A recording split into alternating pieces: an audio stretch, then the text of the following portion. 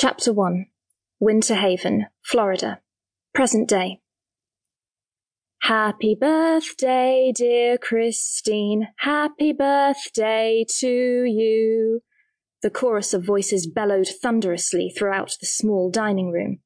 Her grandmother's lilting English voice could be heard sweetly among the other raspier, less melodic pitches. Christine blew out the 25 candles ablaze on her cake. "Did you make a wish?" her grandmother asked sweetly. "I did, and I'll share with you what I wished for. I don't know if sharing your wish is such a good idea. Not that I buy into all of this foolish nonsense about if you share a wish, it won't come true and all. Some things, though, are not meant to be shared. Some things should be kept just for you," Grandma explained as she sliced into the homemade yellow cake with strawberry cream cheese icing. "Grandma's right. You shouldn't share your wishes," Connie, Christine's mother, added. "I guess." Christine stuck her fork into her wedge of cake and popped the large bite into her mouth. "If you keep eating like this, you won't fit into your bridal gown in 6 months, her mother warned. "Pity there."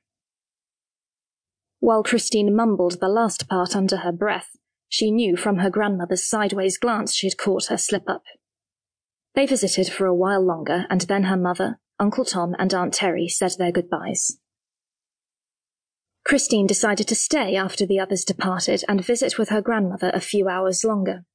Since graduating college and taking a full-time job, she didn't get over as often as she used to. She went into the kitchen where she helped Grandma wash the dishes by hand.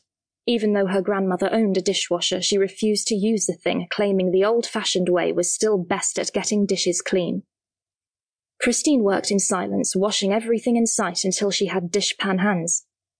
Her grandmother cleared away the last of the plates and placed the remaining cake on her cake plate, wrapping it tightly in plastic wrap. She took a seat at the kitchen window and sipped her tea, enjoying its strong, smooth taste. "Grandma." "Yes?" "Were you scared to get married?" "Scared? Of course. I think all women are. Why?"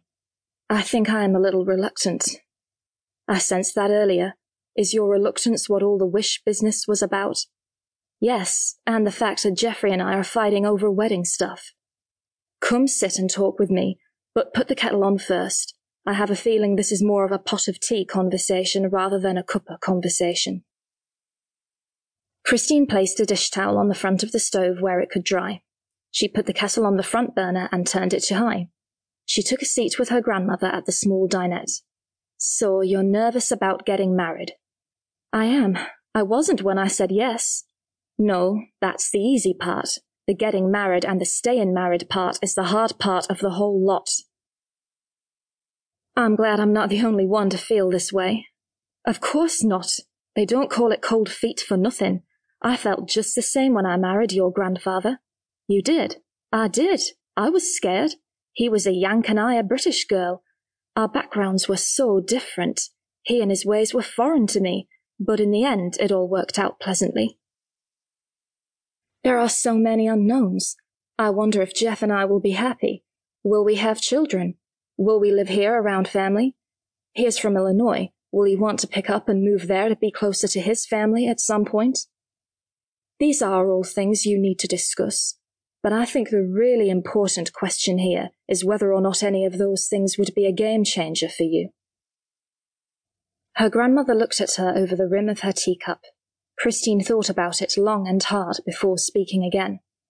"I guess you're right. None of those things would be a game changer. I want children, and a move to Illinois wouldn't be the end of the world and all." "Then there's your answer. The more important thing here is the commonalities you and Jeff share. Your values and views on marriage, religion, child-rearing, even politics.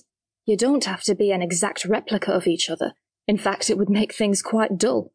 All in all, those are the things you should discuss and come to some sort of agreement on. The rest will sort of work itself out.